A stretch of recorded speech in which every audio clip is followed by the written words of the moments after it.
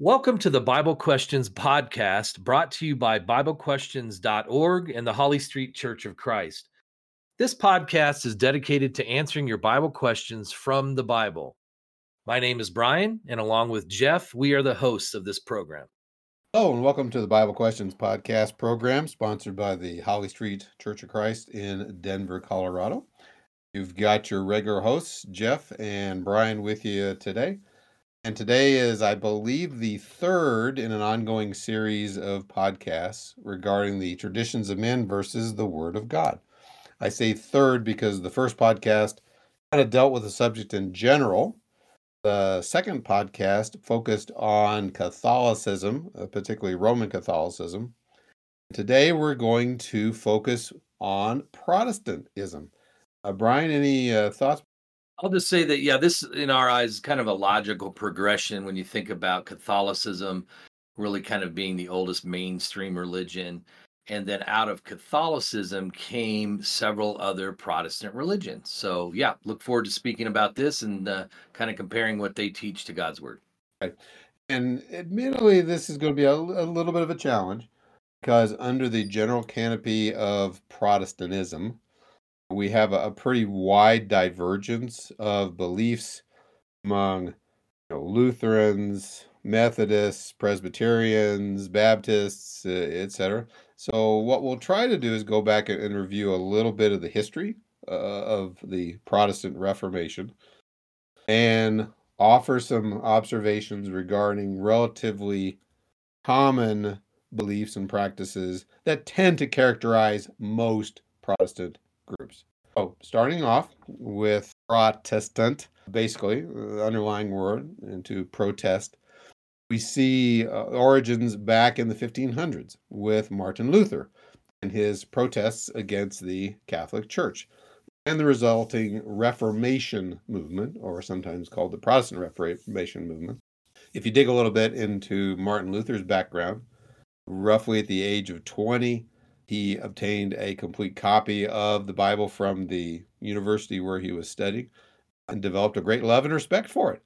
Unfortunately, after he entered the monastery, he saw that there were a lot of evils, within the monastery, left that, became a professor of moral theology at the University of Wittenberg in Germany, translated the Bible into German so the common people could read it and interpret it. And actually, even he composed some music that is sometimes commonly encountered in Protestant worship services. The song "A Mighty Fortress Is Our God" is one of his more famous songs. But more importantly, from a historical perspective, in 1517, he assembled a list of 95 propositions for academic discussion or academic disputation of theses, the 95 theses. Nailed it to the door of the church building there in Wittenberg. His goal was to defend the various assertions that he was making. Here's a quote. Out of love for the truth and from desire to elucidate it, Reverend Father Martin Luther, Master of Arts and Sacred Theology and ordinary lecturer therein at Wittenberg, intends to defend the following statements and to dispute on them in that place.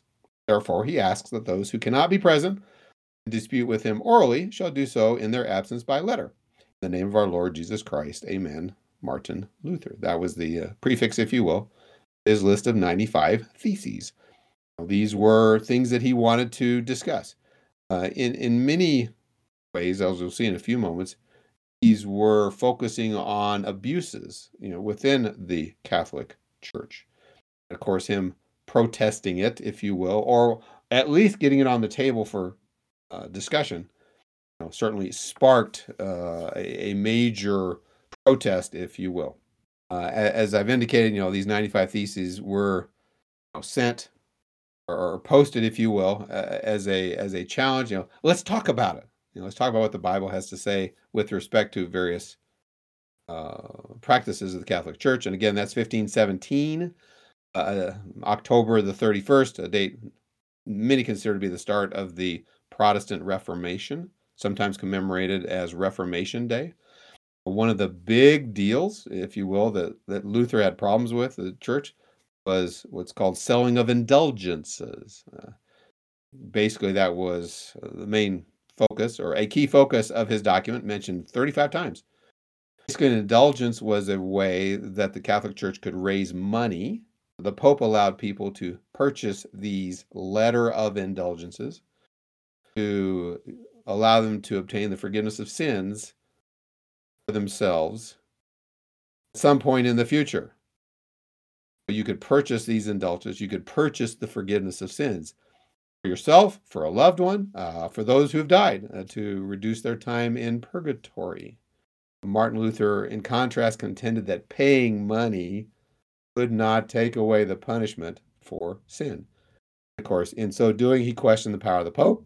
He espoused his beliefs in the remission of sins, the granting of pardons, also questioned the Catholic doctrine on the merits of the saints, those who had died and were elevated into the sainthood after death.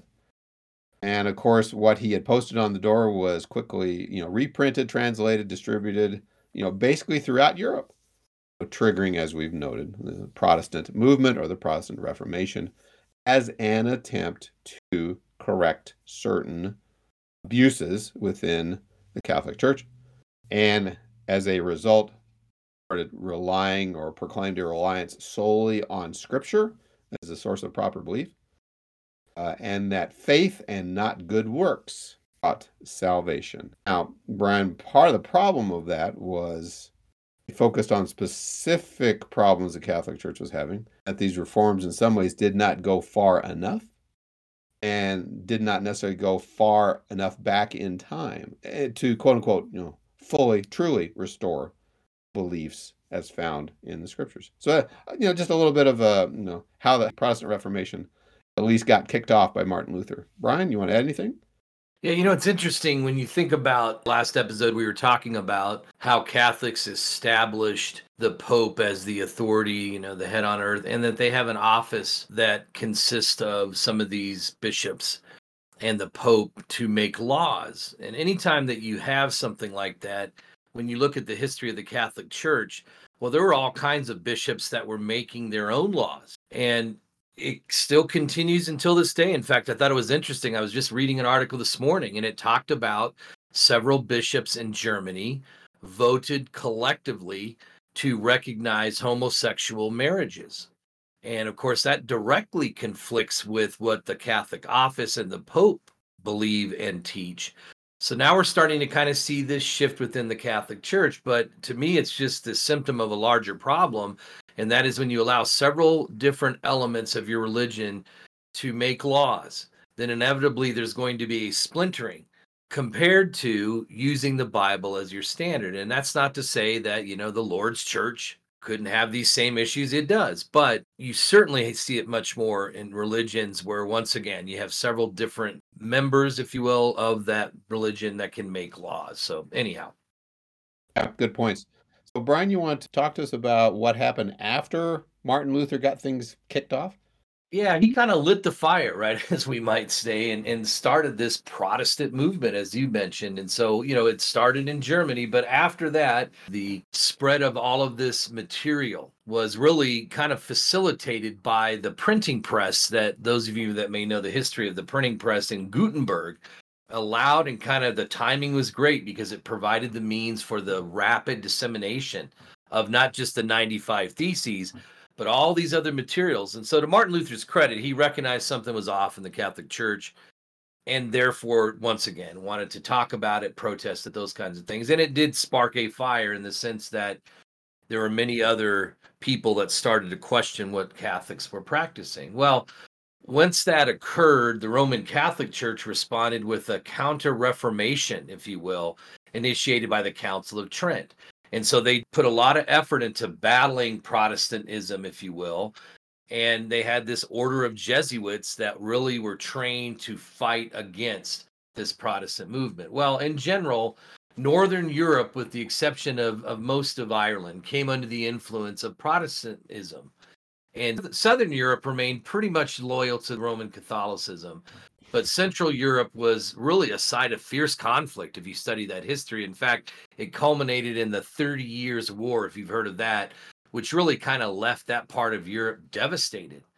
So when you think about all of these different Protestant groups, and Jeff mentioned early on, it is a broad umbrella. So just some of the religions under that umbrella would include the Amish, the Anglican Communion, the Assemblies of God, the Baptists, the Lutheran Church, the Mennonites, the Methodists, the Presbyterian Church, the Quakers, and really several others. But these are kind of the more common religions that our listeners may recognize.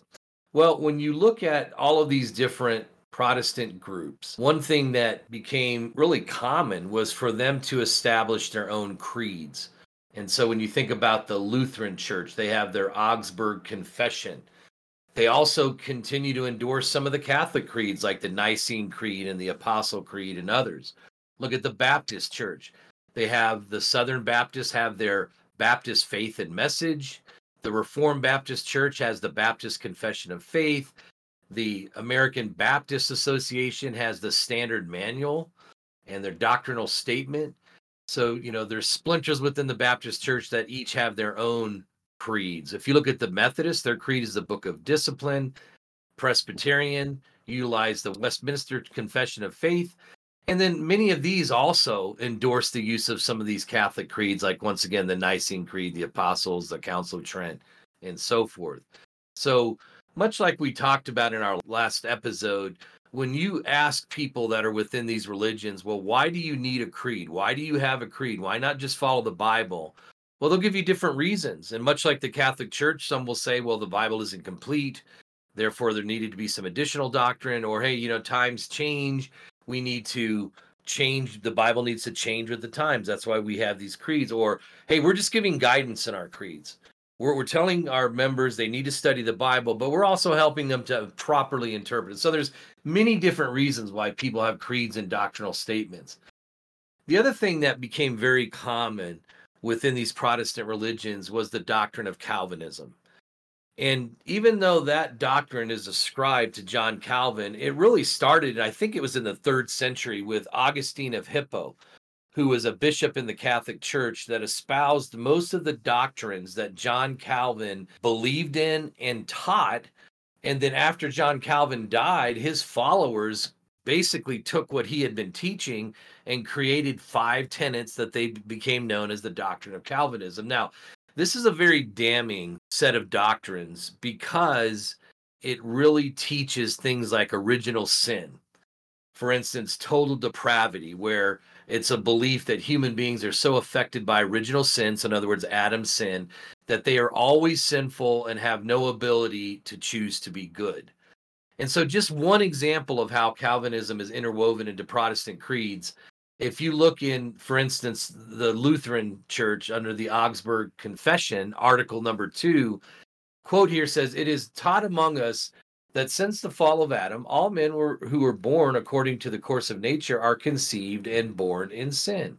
That is, all men are full of evil lust and inclination from their mother's womb, and are enabled by nature to have true fear of God and true faith in God.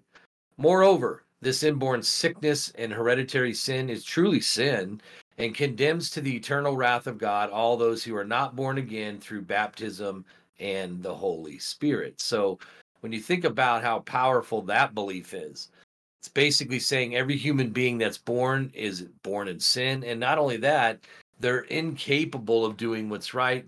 They just want to do evil. And so therefore, that's why you can justify practices like infant baptism. You want to cleanse that original sin. Well, there's other tenets. We won't go into more detail on those because we actually had a series on Calvinism, episodes 83 through 87, where Jeff and I really went through each one of these tenets. So if you're interested in learning more about that, but let me just touch on, besides total depravity, the other ones just very briefly, and then we'll move on. The second one in that is unconditional election. So, since human beings have no free will, they're wholly inclined to do evil, God has chosen some to be counted as righteous without any conditions. So in other words, God has already determined who will be saved and who will be lost. That's unconditional election. Limited atonement. Only those whom God has particularly chosen can be saved by Christ's redeeming work. The rest will be lost. Then irresistible grace, the grace that God extends to human beings to affect their election, cannot be refused because God has foreordained it. So, in other words, those who God has chosen are pulled in, if you will.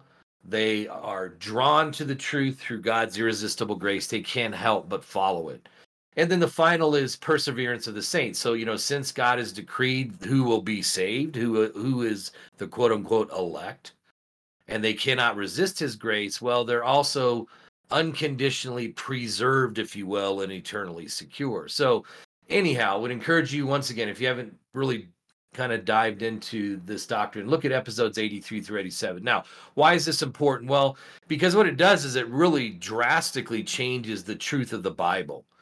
And so you want to make sure when you look at the Protestant history and you look at any of these religions that we were talking about, Baptist, Methodist, Presbyterian, and so forth, to understand why they believe in these tenets and how it conflicts with what God's word teaches. Jeff? And as you said, related to that is what we sometimes call the plan of salvation, how to become a Christian. When you look at the beliefs, particularly of Calvinism, which various Protestants to a degree or another may adopt some or most or all, basically it reflects a change to the New Testament plan of salvation. For example, if we look at the role of baptism within a lot of Protestant organizations, as we've already mentioned, they will baptize, sprinkle water on infants, again, as we mentioned, because of original sin, at least according to the Methodist discipline. Since infants are guilty, quote unquote, since infants are guilty of original sin, then they are proper subjects of baptism. Seeing in the ordinary way, they cannot be saved unless this be washing away by baptism. It has already been proved that this original sin cleaves to every child of man, and thereby they are children of wrath and liable to eternal damnation. End quote. Lutherans. So now, quote unquote, quote, for now children are to be baptized and receive the token of the new covenant, the seal of the righteousness of life. Infant baptism. Again, for original sin. Neither concept taught within scriptures. Within the Bible, the pattern is baptism is for the forgiveness of sins that have been committed by the individual. Acts 2:38, Acts 22, verse 16, 1 John 3, verse 4. Not inherited sin, not inherited guilt. And that the proper subjects of New Testament baptism are those who hear the gospel, believe in Jesus as the Christ, repent of their sins, confess Jesus' deity. Only having done that can they be baptized. Infants cannot do that. Infants do not commit sin, therefore, hence, they do not meet these qualifications. For example, Romans 10:10, for with the heart one believes unto righteousness, and with the mouth confession is made unto salvation. Mark 16:16, he who believes and is baptized shall be saved, but he who does not believe will be condemned. Again, infant baptism, not taught in the scriptures, and yet a prominent belief of many Protestant organizations. So the subject of baptism gets changed. Subject in terms of who is subject to baptism. The mode of baptism, immersion, sprinkling, pouring. Most Protestant denominations, if they practice baptism, which some do not, a lot of them will say, immersion is not necessary. At least according to Luther's catechism, Christ does not specify the mode of baptism. It may be performed in any one of three ways, namely by sprinkling, pouring, or immersion. One mode is just as valid as another. Presbyterian Confession of Faith has something similar. That's not what the Bible teaches, though. The Greek word, transliterated as baptism or to be baptized, the basic definition is to immerse, submerge, to overwhelm. John 3:23, John went to an area that had much water to baptize. Likewise, Acts chapter 8, verses 38, Philip and the eunuch both went down into the water. Philip then baptized the eunuch, necessary inference, immersed him. Romans 6, verse 4, the picture that baptism in water has is a burial. For we were buried with him through baptism unto death. Just as Christ was raised from the dead by the glory of the Father, even so we also should walk in newness of life. Colossians 2:12, we're buried with Christ through baptism. Hence, burial, hence immersion. Again, a lot of Protestant groups get the mode wrong, according to the New Testament pattern. But perhaps one of the most important aspects of baptism is why. Why do it? Uh, just about all Protestant denominations, if they practice baptism, will say it's something a saved person can do if they want to. A lot of them will say it's not required. Some might go even as far as say, yes, it's commanded, that it's something a Christian should do, but it is not for initial salvation. It is not for the forgiveness of sin, they would say. According to the Baptists, they certainly would emphasize, baptism as immersion, but they would say it is not essential for salvation. Well, what's the New Testament pattern? Well, John 3, verse 5. Jesus, most assuredly I say to you, unless one is born of water and the Spirit, one cannot enter the kingdom of God. 1 Peter 3:21. Baptism saves us. Acts 2:38. Baptism results in forgiveness of sin. Acts 22:16. Baptism washes away sins. Of course, based on the blood of Jesus and his sacrificial atoning death. So we have baptism within Protestants, the wrong person, infants, the wrong mode, sprinkling or pouring, the wrong reason, not for salvation. So we have a major distortion, if you will, to the plan of salvation as revealed in the New Testament. Brian? Yeah, those are really good passages. And as you mentioned, it really takes all of those beliefs, those erroneous beliefs and major tenets of these Protestant religions, and really kind of turns them on their head because the scriptures are actually very, very clear. And another major tenet that we see with a lot of Protestant religions is justification by faith alone. So, in other words, baptism isn't even required. In fact, if you look at one of the most common false doctrines in the world today, not just with Protestant religions, but religions in general, is that baptism is not required for salvation. Yet, when you look in the book of Acts, every single time you read about a conversion, I'm thinking of like the Ethiopian eunuch and the Philippian jailer and Lydia and her household and Cornelius and his household. You go read through all of those in the book of Acts, and in every single case, baptism was not only required, but it was administered for the forgiveness of sins. And as Jeff touched on earlier, as far as it's in the likeness of the death of Jesus. So just as Jesus died, buried, and rose, when you are buried and immersed in water and you rise to walk in newness of life, it all just makes sense. And so the scriptures are very clear there. But let's just take a look at why there is this belief within the Protestant religions that you are justified by faith alone. Well, if you look at the Lutheran doctrine, and here's a quote: justification by faith alone in Jesus Christ is held to be the central doctrine of the Word of God. Well, why is that? So you can make that statement, but where's the proof? And one thing we talk about a lot, you think about proving any spiritual principle, you need to have book, chapter, and verse. And that's why if anybody makes a statement like this, always challenge them and say, well, where in the Bible do you find that? Now, in the case of the Lutheran Church, they added the word alone to Romans chapter 3 and verse 28. So if you look in the Bible, Romans 3:28, and I use the New King James Version, so I'll just read that here. It says, therefore, we conclude that a man is justified by faith apart from the deeds of the law. They added the word alone. So in the German Bible, it'll say, therefore, we conclude that a man is justified by faith alone apart from the deeds of the law. Well, if you look in the original Greek, whether it's the New King James, or any of those, you won't see the word alone in there. That was something they added to really justify this belief again, that it only requires faith. If you look at the Methodist discipline, it says here, justification of faith alone is a most wholesome doctrine and very full of comfort.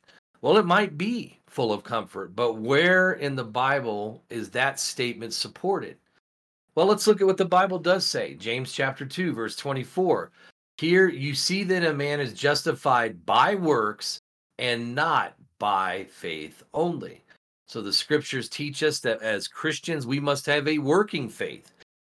God doesn't want us to simply believe. It needs to be a working faith. And so when it comes to justification by faith, and so what I've been talking about up to this point is just, the idea that you can be saved by belief only or justified by faith only.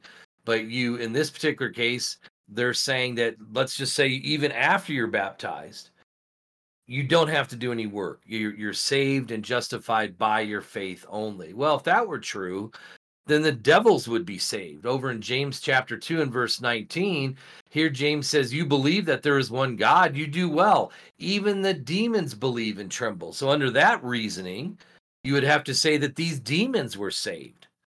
That would make no sense, right? So Jesus really summed it up best, though, I think, in Matthew chapter 7, when he says, "Not everyone that says to me, Lord, Lord, shall enter the kingdom of heaven, but he who does the will of my Father in heaven." Verse 22, "Many will say to me in that day, Lord, Lord, have we not prophesied in your name, cast out demons in your name, and done many wonders in your name?" So, in other words, they believed and they practiced many things in the name of Christ. But notice what Jesus says in verse 23, "And then I will declare to them, I never knew you. Depart from me, you who practice lawlessness." So, as he said in verse 21, only those who do the will of the Father in heaven will be considered faithful and will be saved, if you will, in the end. And so, this idea of justification by faith alone just cannot be found in the scriptures. Jeff?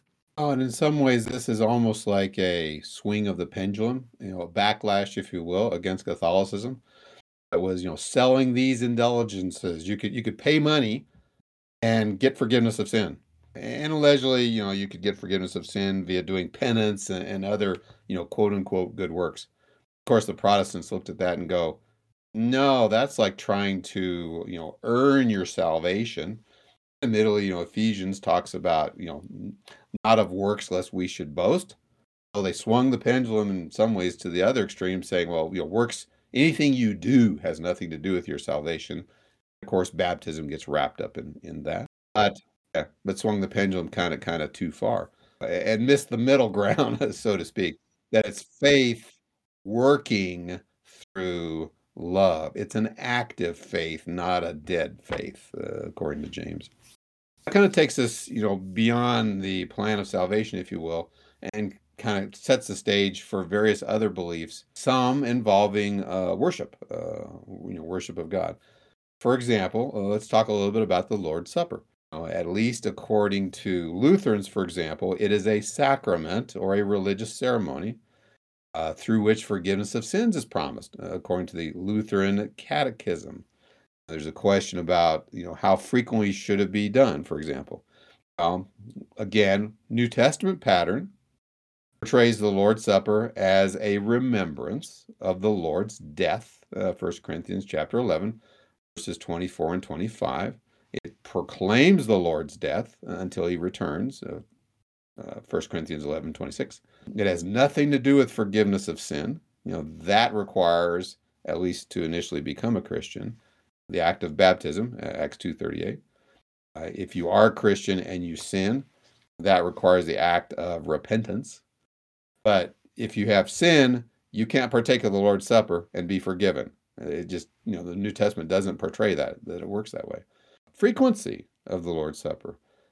Some various Protestant groups will celebrate it annually, sometimes monthly, sometimes at the same time as the Passover, etc. At least according to the New Testament pattern, Acts 20, verse 7, on the first day of the week, when the disciples came together to break bread. Contextually, the partake of the Lord's Supper. So now we're starting to see some, departures in terms of the worship of the church as taught in the New Testament versus Protestantism. Brian, your turn. Yeah, and it's another area where we also see, as you've been touching on, the Catholic Church and the influence in these Protestant religions. So even though Martin Luther and others protested or were against some of the practices of the Catholic Church, they sure kept several of them, like sacraments and the whole concept around that. But as you pointed out, of course, the scriptures teach us differently. And it really also applies to instrumental music. So one of the things that we see change from the first century on, it was still a cappella voice music. There were really no musical instruments at all, but a few hundred years after the first century, somebody came up with the idea, hey, why not have some instruments add to the music? Or, hey, you know what? Under the old law, they use some instruments. Well, why don't we introduce them under the new law? Now it's interesting, as we've been talking about, not just in this podcast, but in the last one, anytime you have religious practices that were established several hundred years after the first century, don't we logically have to ask, well, wait a minute. If they didn't practice it for a few hundred years, then wouldn't be introducing it down the road be wrong just at a base level? You would think so, right? But we see Baptists and Methodists and many others use instrumental music in worship. And their argument, once again, is well, instruments were used in worship in the Old Testament. Okay, well, if that logic held, then why didn't we see them being used in the first century, the second century, the third century? Because even those that deviated from the truth realized you shouldn't use musical instruments. The Bible tells us in Ephesians 5:19 that we are to speak to one another in psalms and hymns and spiritual songs, and we are to sing and make melody in our heart to the Lord. And we have a similar passage in Colossians 3:16 where it says that we should, let the word of Christ dwell in us richly and all wisdom, and then it includes teaching and admonishing one another in psalms and hymns and spiritual songs, singing with grace in your hearts to the Lord. So both of those passages make it clear. And, Jeff, it kind of makes sense to me. I mean, I've always looked at it this way that, when God gave us commands on how we should worship, then it rules everything else out. Number one. Number two, because of that, he's told us, to sing spiritual songs. It rules out instruments. And to me, it makes sense because if you think about, when you look at the old law, it involved many physical elements like sacrifices, feasts, the use of instruments, whereas the law of Christ is more spiritually focused, if you will. Like, Hebrews chapter 13, verse 15 talks about how we offer the sacrifice of praise to our God. That is the fruit of our lips, giving thanks to his name. And so think about spiritual songs and making melody in our heart. Well, that fits in there, doesn't it, as it relates to spiritual worship versus physical worship and animal sacrifices and those kinds of things. Good point. And, even across, I think, I don't want to say all Protestant denominations, but certainly most, the use of instruments, what might be termed contemporary worship, stage performers, sometimes elaborate sound systems, lights, etc. With some groups even taking it to a level of almost like a rock concert. Certainly not according to the pattern as we see in the New Testament, where, as you said, Ephesians 5, speak to one another. It's a reciprocal thing. Or singing and making melody in our heart, not on our harps, to sort of coin an old expression. Yeah. Brian, something that is also kind of fundamental to Protestantism is this concept of denominations and denominationalism, and that these are all various branches of Christ's church. And that denomination, it's an okay kind of thing. Yeah, the Methodists might have some differences from the Lutherans, it might have some difference from the Baptists. And yeah, you might prefer, Baptist worship as opposed to Episcopalian, whatever. But, we're all Christians. We're all going to heaven. Certainly that's what, the Lutherans claim, the Methodists claim, etc. But when you start looking at scriptures, for instance, New Testament pattern, Jesus Christ promised to establish one church. Matthew chapter 16, verse 18, my church, singular. Romans 12, verses 4 and 5, we are one body, not multiple bodies. For as we have many members in one body, but all members do not have the same function, we, being many, are one body in Christ. 1 Corinthians chapter 10, verse 17 talks about one body as well. More to the point, with Jesus' last night with his disciples before being crucified the next day, he prayed for them to be united, prayed for them to be one, as he and the Father were one. The Holy Spirit through Paul, talking to the Corinthians, 1 Corinthians chapter 1, verse 10. He had to get on their case. And let me quote that one. Now I plead with you, brethren, by the name of our Lord Jesus Christ, that you all speak the same thing, and that there be no divisions among you, that you be perfectly joined together in the same mind and the same judgment. For it has been declared to me concerning you, my brethren, by those of Chloe's household, that there are contentions among you. Now I say this, that each of you says, I am of Paul, or I am of Apollos, or I am of Cephas, or I am of Christ. which in many ways mirrors what we see today. I am of Luther. I am of Calvin. I am of Wesley. You know, I am of the Baptist persuasion. I am of the Episcopalian persuasion. I am of the Amish persuasion, etc. Contrary to what the New Testament declares we should strive for, unity, not strive for, quote unquote, join the church of your choice kind of perspective. Brian, back to you. Yeah, in our first podcast, we were talking about what you had mentioned as it relates to denominations. And one of the shifts that we see in our society here in the United States, at least, is a rise of a lot of community churches. And we were talking about in that first episode of this series, how community churches came to be and what do they actually believe? Are they Protestant religions? What are they? Well, they're actually a blend of a lot of these. And much the same point you made, Jeff, as it relates to people believing, well, that, all of these are just branches of the same vine, if you will. Well, when you look at the history of the community church, you had a lot of small communities here in the United States who did not have the population or finances to support different denominations like Lutheran, Methodist, so forth. So they kind of pooled their resources and became interdenominational. So, in other words, they decided to have cooperation among various Christian denominations. And that's how you ended up with a scenario where you'd have like one leader that guides a church. The members have varying beliefs, but they just agree to disagree. We might call that unity and diversity. And then they, reach out to the community and establish ministries and, partnerships and all of that. And next thing you know, it doesn't look anything like the church that we read about in the New Testament. So we kind of see this continued evolution, if you will, of these religious bodies into now just like blended community churches. And so, not sure if our listeners that are in other parts of the world are seeing that, but if not, you will, I'm sure, because it's sort of a logical progression down that path. The last section we want to talk about, and then we'll answer some questions that have been asked about Protestant religions. And that is when you think about major tenets of the Protestant religions, there are also major differences in what their authority is for what they practice.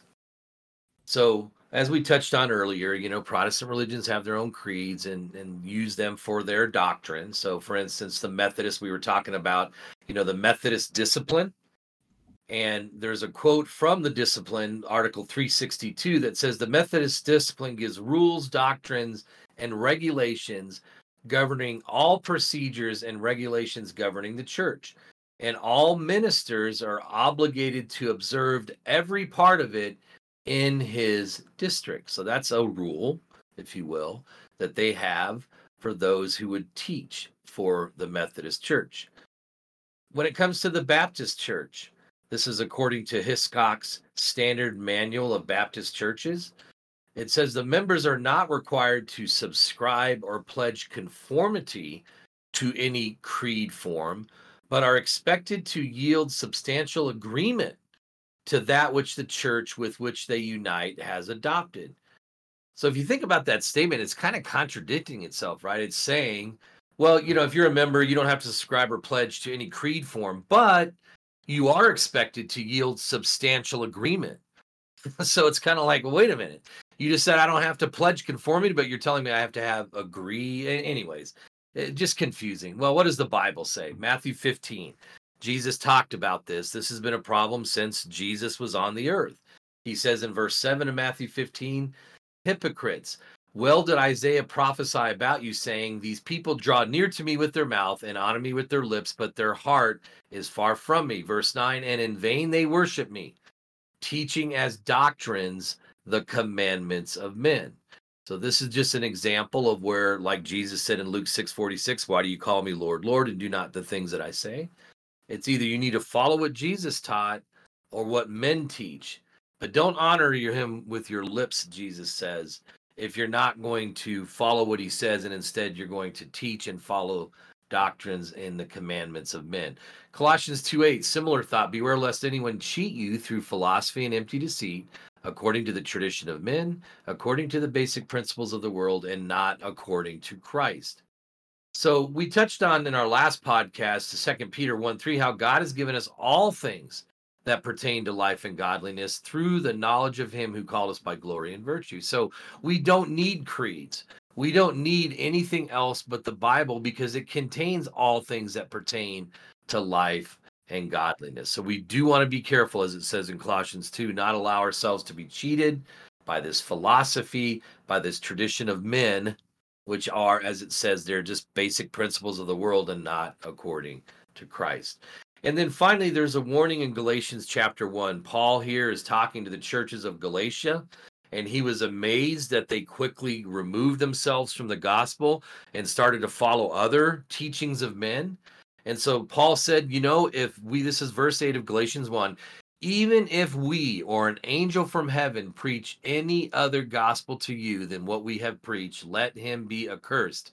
As we have said before, so now I say again, if anyone preaches any other gospel to you than what you have received, let him be accursed. So Paul repeats that to really emphasize, even if an angel from heaven tried to bring some other doctrine to you, you reject that because God has given you all things that pertain to life and godliness. You do not need anything else from men. So, Jeff, that's pretty straightforward, isn't it? And pretty damning towards any other creeds or doctrines of men. Well, and most of these Protestant groups will have, and they may call it different things. They may call it a statement of faith that lists or articulates the key things regarding nature of God, nature of Jesus, salvation, etc. It's almost like a summary. These are the essentials. You must conform to these. Unfortunately, those are like a limited abstraction from either what the Bible says, so it's only partially reflecting what the Bible says, or as we've noted, in some cases, it's contrary to what the Bible says, often in terms of, Calvinism, as an example. So we have people rallying around these statements of faith instead of looking to the Bible, even though, admittedly, a lot of these groups will profess to believe in the Bible, to profess that the Bible is the sole guide for their practice, as opposed to the Catholic Church with pronouncement from the Pope, etc. But even within that, solely relying on the Scripture, sometimes they add their own summaries in addition to the Bible, which I think Brian, for our listeners, points out the importance of really understanding how to read and study the Scriptures. And to that end, I might refer our listeners back to podcasts number 101 and 102 that we gave on how to properly study the Bible in kind of a two-part series. So I think, Brian, that takes us to a few sample questions as we begin to near the end of our podcast today. Yeah, absolutely. Like we try to do every podcast, we want to take a look at some questions that have been submitted related to our subject. And the first one comes to us, Jeff, for you from Marco. And he says, among Christians, there are so many doctrinal disputes. Many died making wars because of different opinions. Why does God not intervene to clear up our understanding, avoiding wars and disputes? He goes on to say, just after the Protestant Reformation, 8 million Christians slaughtered each other because God did not communicate the correct doctrine clearly to them. Historically, people who did claim to be Christians, disciples of Christ, fought physically, declared war on each other, slaughtered each other, and to include things like the 30 Years' War, I think you mentioned earlier with the Protestants, the Spanish Inquisition, etc. So let me pause and comment on that briefly. Yes, historical fact. Alleged Christians fighting, killing fellow Christians. Now, on the one hand, we certainly need to distinguish false teachers, false doctrines, per such warnings we find within the scriptures, like Matthew 7, verse 15, that talks about wolves in sheep's clothing.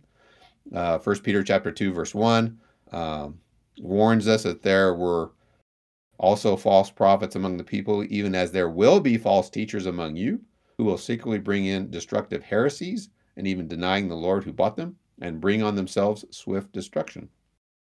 However, within the New Testament scriptures, there's absolutely no authorization for physical warfare, throwing alleged heretics into prison, burning them at the stake, etc. It's just not authorized. John chapter 18, verse 36 comes to mind, where Jesus declares, "My kingdom is not of this world. If my kingdom were of this world, my servants would fight, that I should not be delivered to the Jews, but now my kingdom is not from here." 2 Corinthians chapter 10, verse 4, "For the weapons of our warfare are not swords, tanks, airplanes, the power of prison, etc., are not carnal, worldly, but mighty in God for pulling down strongholds, casting down arguments and every high thing that exalts itself against the knowledge of God, bringing every thought into captivity, into the obedience of Christ."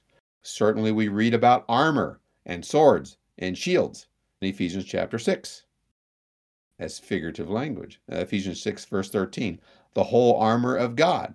Verse 16, "The shield of faith." Verse 17, "The sword of the Spirit," which is the word of God. So, should we distinguish false doctrine and false teachers from that which is true? Absolutely. Do we have any authorization to engage the power of the state or to raise up our own armies to go out and convert or kill heretics? No, absolutely not. So, all that understood. Coming back around to, how come God didn't intervene and, communicate to people, correct doctrine? Well, several verses within the New Testament, according to what has already been revealed in the New Testament. Let's look at some of them. Brian, you want to do 2 Peter chapter 2, verses 2 and 3? I'm sorry, 2 Peter chapter 1, verses 2 and 3. Sure. So here it says, "Grace and peace be multiplied to you in the knowledge of God and of Jesus our Lord, as his divine power has given to us all things that pertain to life and godliness, through the knowledge of him who called us by glory and virtue." Key point, all things. Similar sentiment in 2 Timothy chapter 2, verse 15. "Be diligent to present yourself approved to God, a worker who does not need to be ashamed, rightly dividing the word of truth." Some translations have accurately handling or correctly handling the word of truth. Next chapter, 2 Timothy 3, verses 16 and 17. "All scripture, given by inspiration of God, is profitable for doctrine, for reproof, correction, instruction in righteousness, that the man of God may be complete, thoroughly equipped for every good work." And finally, Brian, you want to do Jude, verse 3? Here it says, "I found it necessary to write to you, exhorting you to contend earnestly for the faith which was once for all delivered to the saints." Right. I guess the key point I want to make in bringing forward these particular scriptures is that God has already revealed to us, what is needed for us to have proper, true doctrine. Hence our need to study the scriptures. Hence our need not to add to or take from or twist scriptures. Responsibility to properly harmonize all that's said on a particular topic, considering the context, definition of words, audience, etc., and to avoid our own preconceived biases as we search for truth. So, again, given scripture, we shouldn't expect God to periodically, I don't know if I want to use the term this way, but whap us upside the head, say, "Hey, get back on the right track here," or a big sign in the skies that declares, this group as opposed to that group is the right group because they're teaching this right. Well, no, it's on us to study Holy Spirit inspired Word of God to determine what is true and what is false. Any thoughts before we go to your question? Yeah, that's exactly right. The Bible doesn't give us authority to have physical war to be able to get someone to believe the truth or to contend for the faith in that physical way. So anyhow, appreciate those thoughts. Okay, so your question comes from Kane. I have a few questions. First, my girlfriend of 2 years is a Baptist. Now, at her church, they have and use instruments in service, musical instruments. They only commune, which I assume is Lord's Supper, once every month, and she leads her choir during worship. As me being Church of Christ, I understand these things are not the way a church should conduct itself. She was baptized at a very young age. I was baptized at 17. She was baptized at 11. She told me at that time she really didn't feel anything. Bible says once a person is baptized, they'll receive the gift of the Holy Spirit. I feel myself receive the gift and felt the old me die and the new me rose. Second, women have any leadership role when it comes to leading worship. So, Brian, you got several things in there to kind of tease apart, salvation, instruments, the gift of the Holy Spirit, and women. So, I was going to say you need to probably focus on some parts of that. Yeah, yeah, lots going on at her Baptist church, isn't it? Right. So first, I commend Cain for his desire to do what's right according to God's word and really kind of noticing things that are out of place. When you think about Cain's statement that the law of Christ must dictate all we do spiritually, exactly right. And so when it comes to that gift of the Holy Spirit that's mentioned in Acts chapter 2 and verse 38, it's not talking about a literal indwelling of the Holy Spirit. When we are baptized, we received a forgiveness of sins, as Acts 2:38 mentions, and also Acts 22:16, where it talks about washing away our sins. And then we also are given the gift of eternal life that we see mentioned in Romans chapter 6 and verse 23. Now, you can feel things when you're baptized. Certainly, feelings of joy after baptism are normal. And I'm thinking of Acts chapter 8, in verse 39, where it talked about the Ethiopian eunuch after he was baptized, went on his way rejoicing. That's perfectly normal, but that's not because the Holy Spirit has now indwelled us. In fact, the Holy Spirit dwells in us through God's word. And we see that in passages like Galatians chapter 5 and verse 16. So we just want to be careful that we don't mistake those feelings for the Holy Spirit indwelling us as it's contrary to God's word. Now, his second, or one of the other questions he asked is, can women have any leadership role when it comes to leading a worship? And the answer is no. A woman is not to usurp the authority of man in the assembly. We know that from passages like 1 Timothy chapter 2 and verse 12. And we have a really good article on our website that I'll encourage everyone to read entitled 1 Timothy 2, 8 through 15 and exegesis, where really it's a detailed study of this subject. And you can find that article by clicking on the letter W on our homepage and scrolling down to the section on women leaders. And then, Jeff, we also did a podcast with Alan Hitchen about women leadership. It's episode 89 and 91, The Woman's Role. On our podcast page, there's a topical index near the bottom after the podcast tool or device with different topics. And if you scroll down to the topic of women, you can find those episodes. Excellent. Thank you for that. And so the final thought here is, he had also mentioned the use of instruments in worship, only partaking of the Lord's Supper, if that's what he's talking about, for communing once every month. Those are also subjects that the Bible clearly touches. Acts chapter 20, verse 7 talks about, coming together on the first day of the week to break bread, right, to partake of that communion. And of course, as we talked about, Colossians 3:16, other passages make it clear that we are to make melody in our heart and not use musical instruments. So, Jeff, I'll turn it over to you. Yeah, it was an interesting thing that had several things kind of woven into it, which hopefully we've given our listeners enough food for thought. And of course, at the end, we'll reference some additional material in our website. Looks like I get the next question. Yeah, this one comes from Steve, and he says, I've been a born again Christian for over 52 years now, love the Lord, and understand that it is by the grace of God and Christ's work on the cross alone that affords me salvation. I kneel at the cross with open hands, knowing that I bring nothing and am totally dependent on the grace of God for salvation and guidance in my life. He goes on to say, I've read a certain passage a multitude of times in my life, and for some reason, this year it has turned out to be one of the scariest verses in the Bible to me.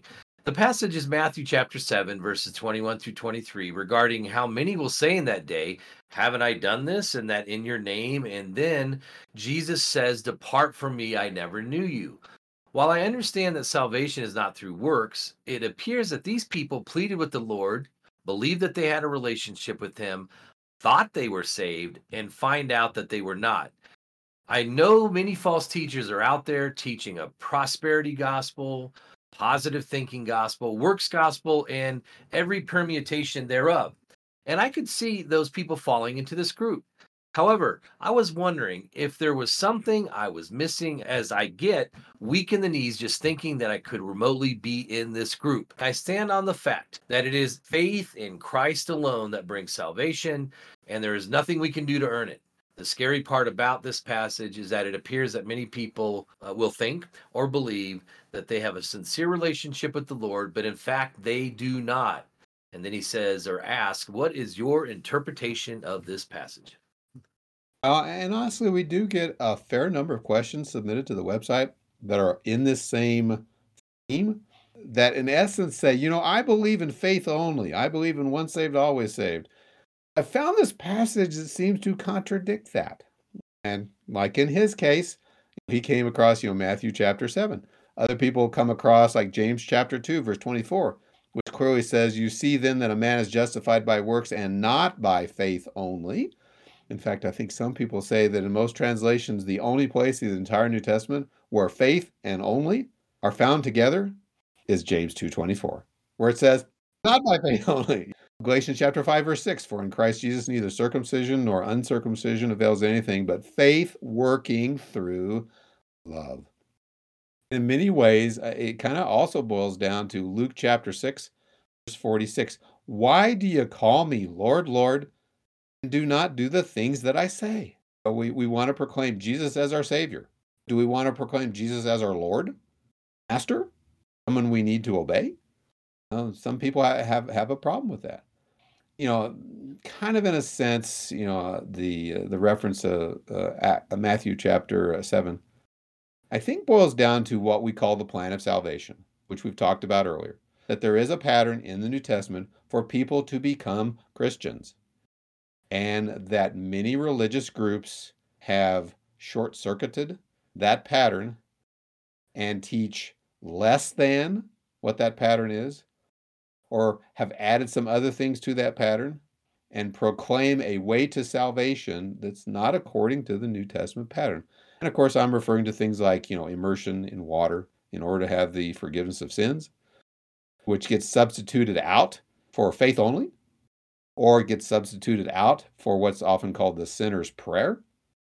And honestly, from Matthew chapter 7 perspective, I cannot help but wonder if a lot of people who believe they're saved Christians and have a relationship with Christ and are honest and sincere and trying to, please God, etc., like this person, are not really saved because they haven't done what Jesus said to be saved. Followed as we said, the pattern as revealed in the New Testament. And it's very sad, but nonetheless, I think that's what the truth of the matter is, at least with respect to the New Testament pattern. Brian, any comments?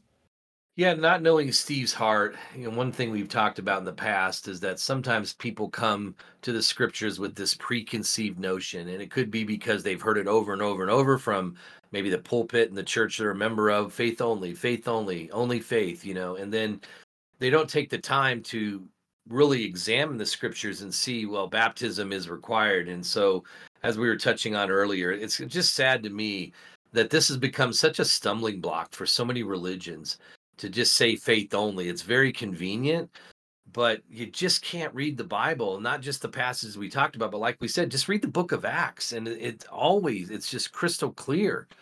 Baptism is required. And as we've observed throughout the podcast today, in many ways, when Protestants did their thing, if you will, in trying to reform the Catholic Church with its abuses, with its emphasis perceived on works, swinging the pendulum all the way over to faith, not works, adopting a lot of aspects of Calvinism that says there's nothing you can do for your salvation. It's up to God to save you.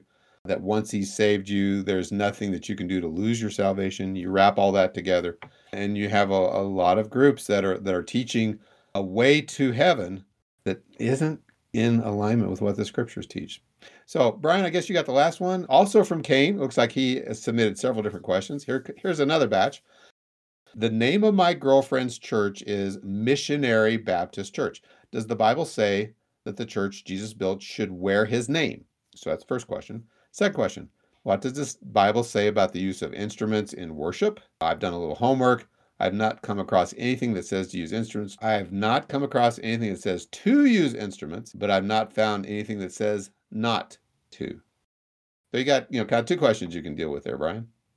Yeah, good questions. In fact, that very last statement, he hasn't found anything that says not to. Can you imagine how large the Bible would be if it had to tell us everything not to do, right? But yes, when it comes to the name and what name should the church have, if we're talking about the church that we read about in the Bible, it is Christ's church, and so it should bear his name.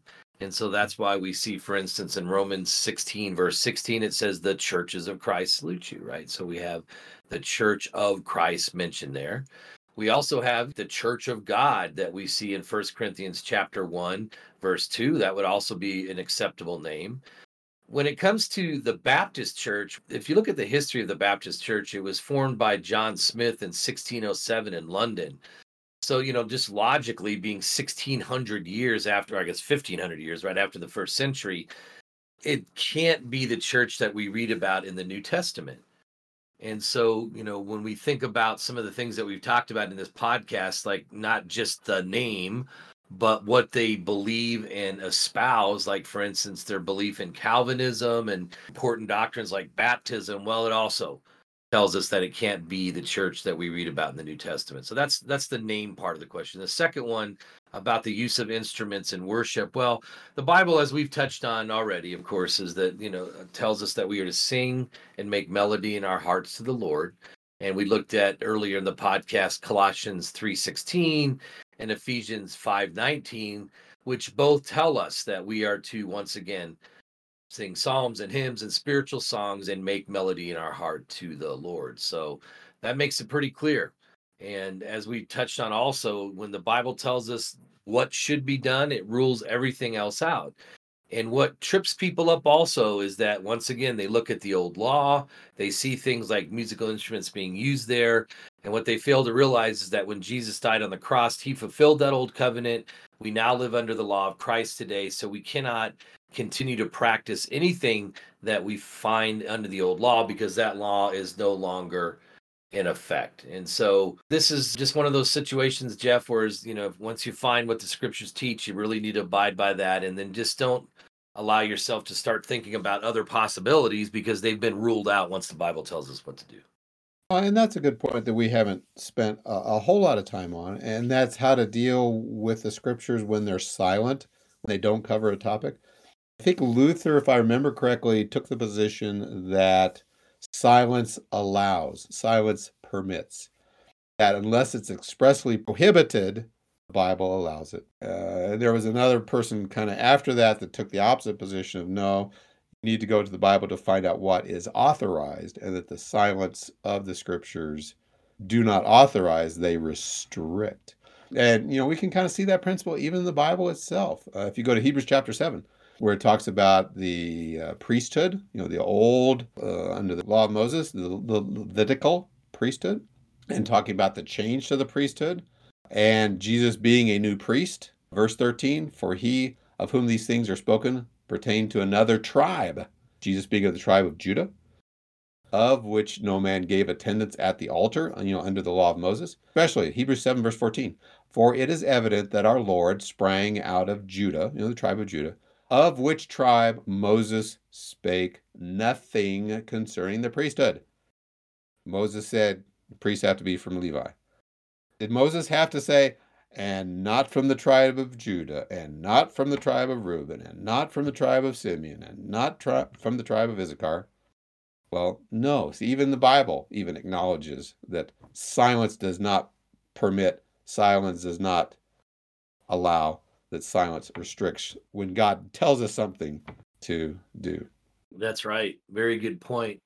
Well, before Jeff, you point folks back to the website, I'd just like to say that we hope that you find this series of studies beneficial. As we said in our first and second podcast, our goal isn't necessarily to call out groups and disparage their name. We simply want to examine what they teach and compare it to what the Bible says. And so in our next episode, we're going to look at cults and all the different beliefs as it relates to cults and what cults are, and kind of dig into, once again, what they believe and compare it to God's word. So we certainly hope you'll join us for that. And Jeff, I'll turn it over to you. All right, so as we always like to do, for more supplemental material at our website under the topical index, consider the breadth of topics we've been talking about today. I got a lot of references for you. Just as a sampling, A for authority, B for Bible origins and especially B for baptism. C for church, the true. E for denominationalism. I for infant baptism. M for music. O for obedience. P for Protestantism. A lot of good material with scripture references we would strongly encourage our listeners to dig into, especially if you're a member of one of the religious groups we've been talking about today. Please don't automatically shut down. Please don't automatically dismiss what we've been saying, but actually, dig into the scriptures to compare and contrast what your particular religious group teaches versus what the Bible teaches, and be willing to search and accept the truth of what the scripture has says. Thank you for listening to this edition of the Bible Questions podcast.